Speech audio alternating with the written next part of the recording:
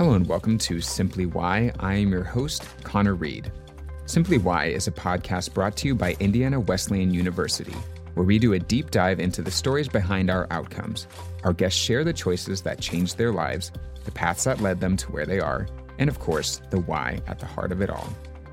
Our guest today is Henrik Söderström. Henrik is an artist, designer, and professor here at Indiana Wesleyan University.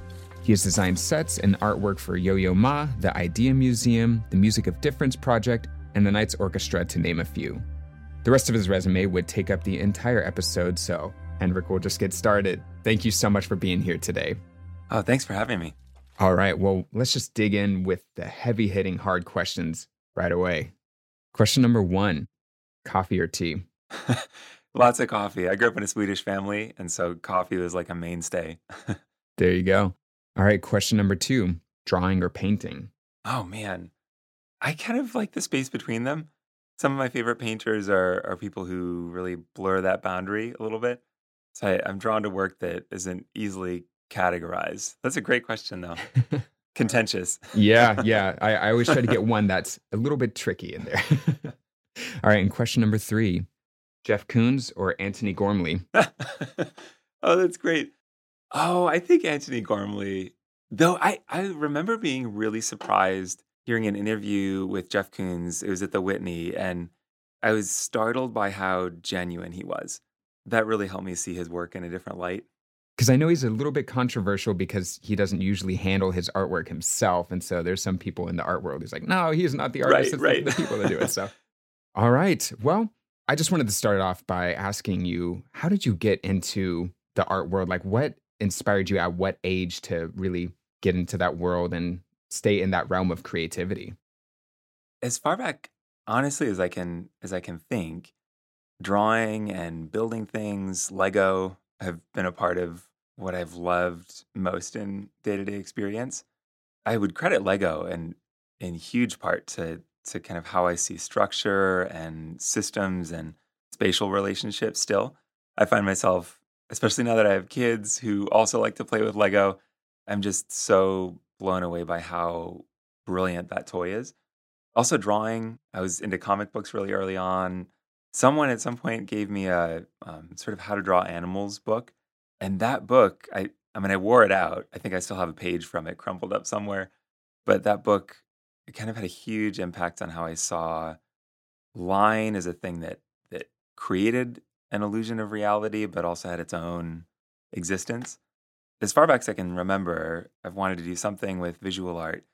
And the one sort of moment of swaying was at the tail end of high school. I was applying to art schools. That was the plan through and through, was to go to art school. I thought I was going to be a painting major. And pretty suddenly I got this severe tendinitis that was sort of career stopping. It was enough that even holding a pencil or a paintbrush was not really feasible for long periods of time. So I remember at that time I was in AP Bio and I loved it. So I was starting to think maybe I should just switch careers and go into botany or cell biology or something. I was about to kind of withdraw art school applications and wound up in Texas visiting some friends. We were at their church and there was this guest pastor. I still to this day don't remember who he was or where he was from, but he was a guest to them. He was about to start teaching and just sort of paused and said, I feel like I'm hearing from the Holy Spirit. There's someone here. You work with your hands and you have pain in your wrists or hands. If that's you, I want to pray for you after. So just come catch me. So I was just sitting there. I was a pretty new Christian. I was like stunned. What is going on? And so I went up after the service and met this guy. I wish I remembered his name. And he prayed for my hands and the tendinitis left. It cleared the way for me to go to art school. Totally amazing miracle. God is so amazing. That is absolutely incredible. Oh my gosh. Well, going a little bit back to some of the fun questions. So, did you have a favorite Lego set and a favorite comic book character? Comic book character, I was with the crowds in Wolverine. I was totally Marvel. DC was a different world. And then Lego, anything castle or pirate. I can't remember the names of the sets, but there was a black castle that opened in 3 parts. It had hinges. Sort of been like early 90s. So I remember that very vividly. That's awesome. Those were always my favorite too. I had somewhere still at my parents' house, probably there's this big Lego castle that's just sitting in an attic or something like that. So They're good. absolutely fantastic. Yeah, you gotta go find it. Yes, definitely. So, did you have any inspirations, like artists that you looked up to or saw their work and you're like, oh, I really want to do that? Or was it just kind of out of your own imagination, more in the Lego sort of realm? Early on, it was really comic books through middle school, high school that kind of kept a drive in me. And then, of course, art teachers in high school. But looking back, I think I was kind of insulated from what capital A art was. In high school, we were really involved in still life and sculpting from observation. So I remember just looking up to my teacher, Mrs. Fallon. She's a phenomenal painter, and specifically, I remember this watercolor painting that she had in process for at least a year. It was a really complicated portrait. And just seeing the way she was layering the color and sort of building out texture. I still remember that painting. I'm sure it's finished by now. It was years ago. And then when I got to art school, that was really this moment of a whole new world opening up, of going to museums and galleries a lot more and learning what an enormous world there was beyond just rendering. Definitely. Throughout that process of going to art school, were there any other things that really helped you develop your talents? I know that you've done a couple residencies and your art has been exhibited in many different places. So, what kind of got you to that place where you were able to put your art out into the world? A few key moments come to mind. One was early on. This is so I was in Sweden for a year after high school, and then came back to school in Rhode Island.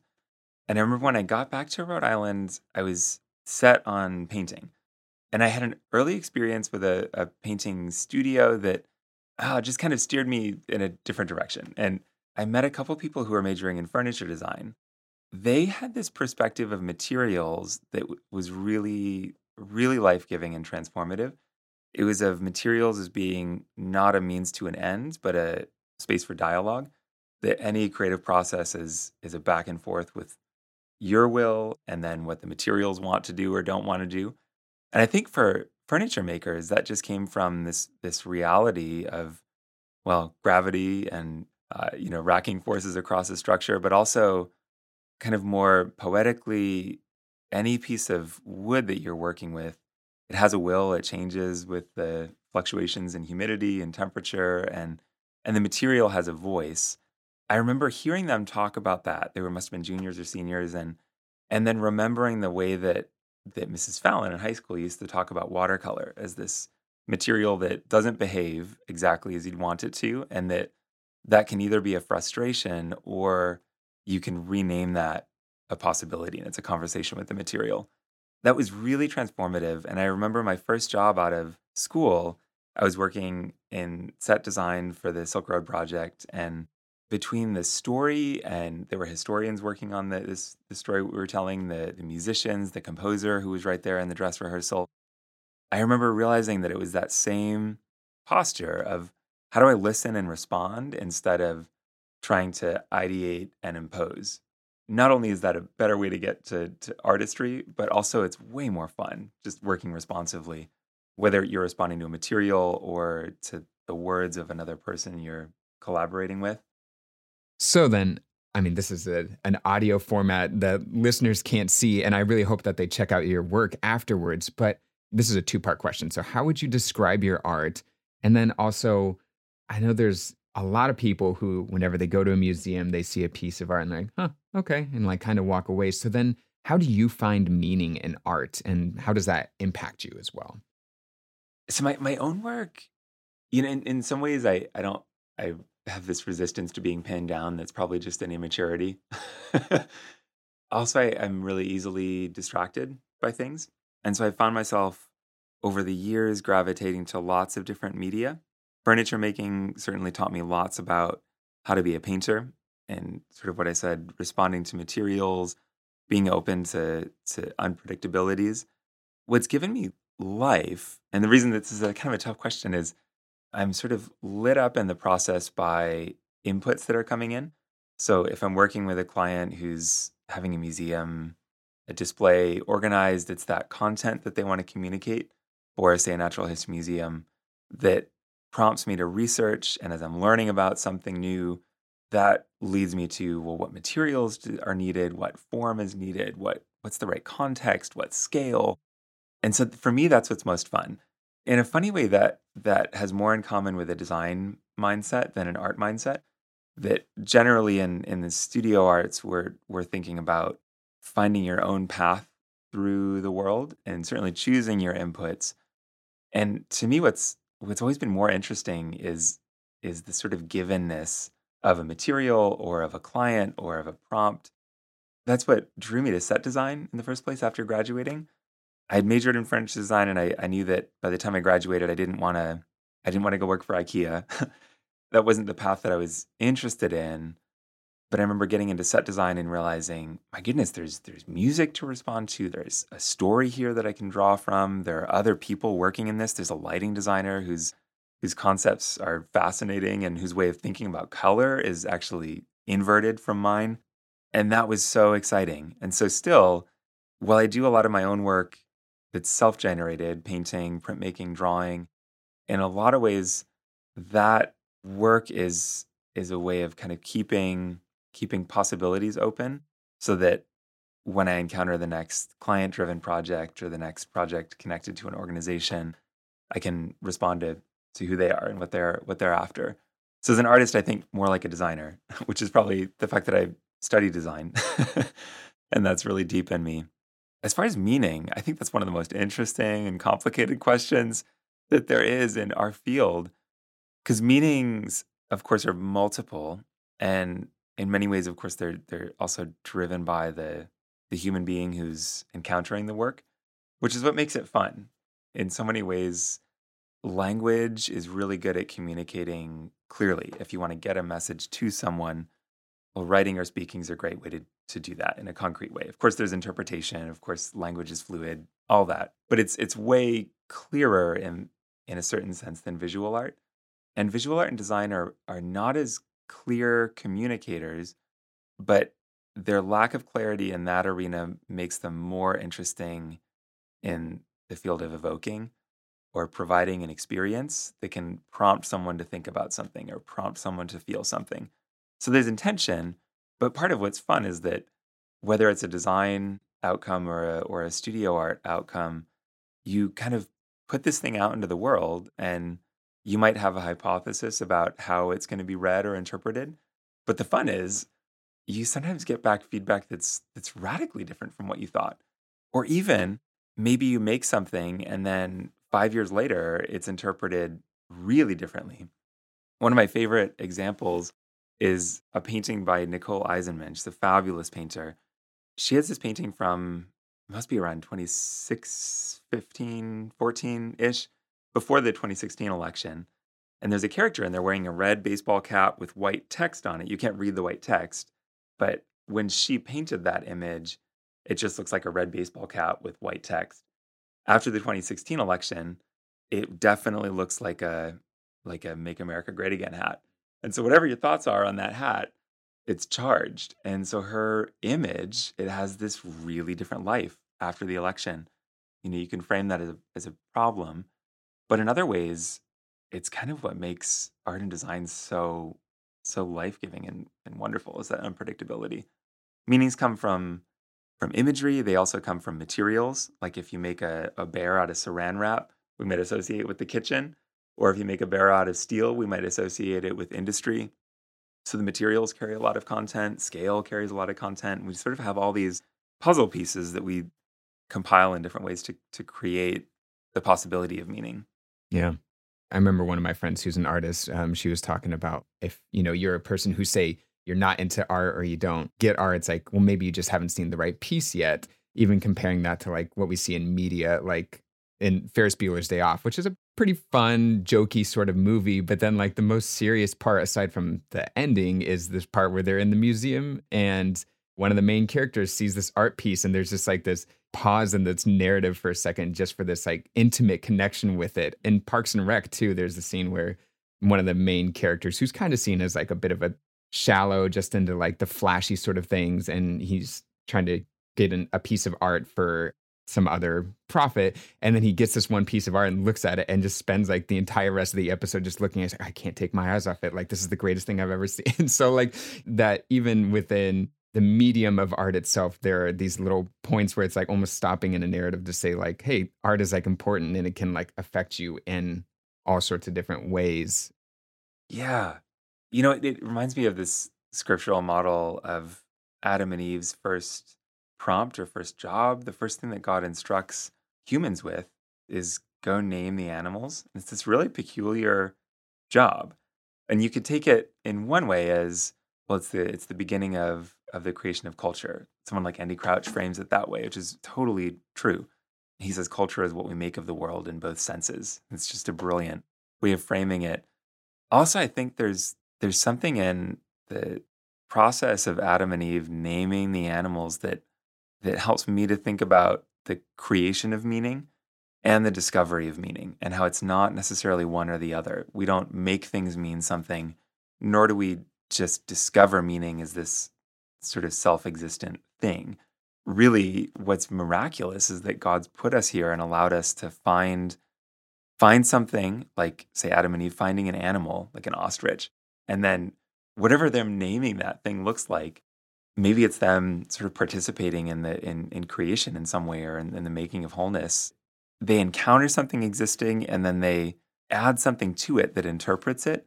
And meaning is this sort of amazing interplay of what was and what could be. And it's like this way that it becomes clear they're made in God's image. God speaks the world into existence. They name things. And language is this vehicle for creating names for things. We encounter a piece of work and our experience helps to name that thing. I feel like even too, whenever I go to museum with friends, they like look at the painting for like a couple seconds, and then look over to see what the name is and then go back. It's like almost the whole name thing. It's just fascinating. Yeah. So then, if there's someone listening in today who is an aspiring artist and wants to get into the art world or wants to teach art as well, what would you recommend to them, a piece of advice that you would give to them, or piece of encouragement as well? I think one of the best things that you can do to develop yourself as an artist or a designer is to really deeply foster your sense of wonder and curiosity. What I found is that if wonder and curiosity are there, then they drive you to develop technique. They drive you to discover. They drive you to learn new things.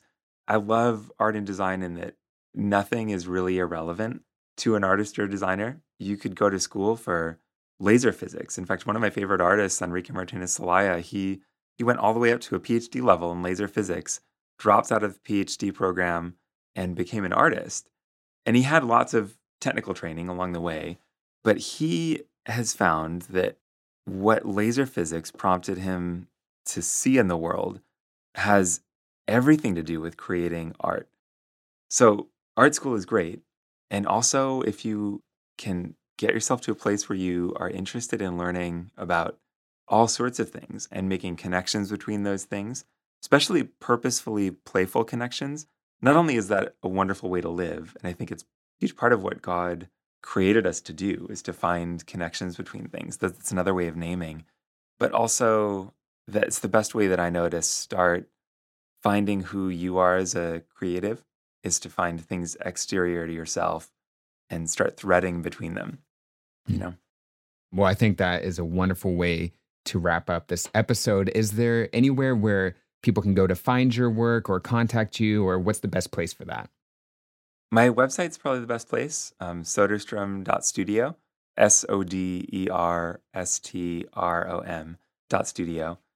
I'm not really on social media anymore, which has been a really good thing, a good change. Yeah, if you're ever in Marion, you're welcome to reach out, and I'd love to host anyone in my studio. Or it's great meeting people face to face and talking with people over work. Definitely. Well, we'll make sure to put that link in the show notes. Henrik, thanks again for being on the show. Sure. Thanks so much for having me. Simply Why is brought to you by Indiana Wesleyan University. IWU is a nationally renowned, Christ-centered academic community dedicated to providing leading, innovative education opportunities for students of all ages, backgrounds, and life stages. To learn more about IWU's online, on-site, and hybrid programs, visit indwes.edu. And make sure to follow us on social media as well. Thanks so much for listening, and have a great day.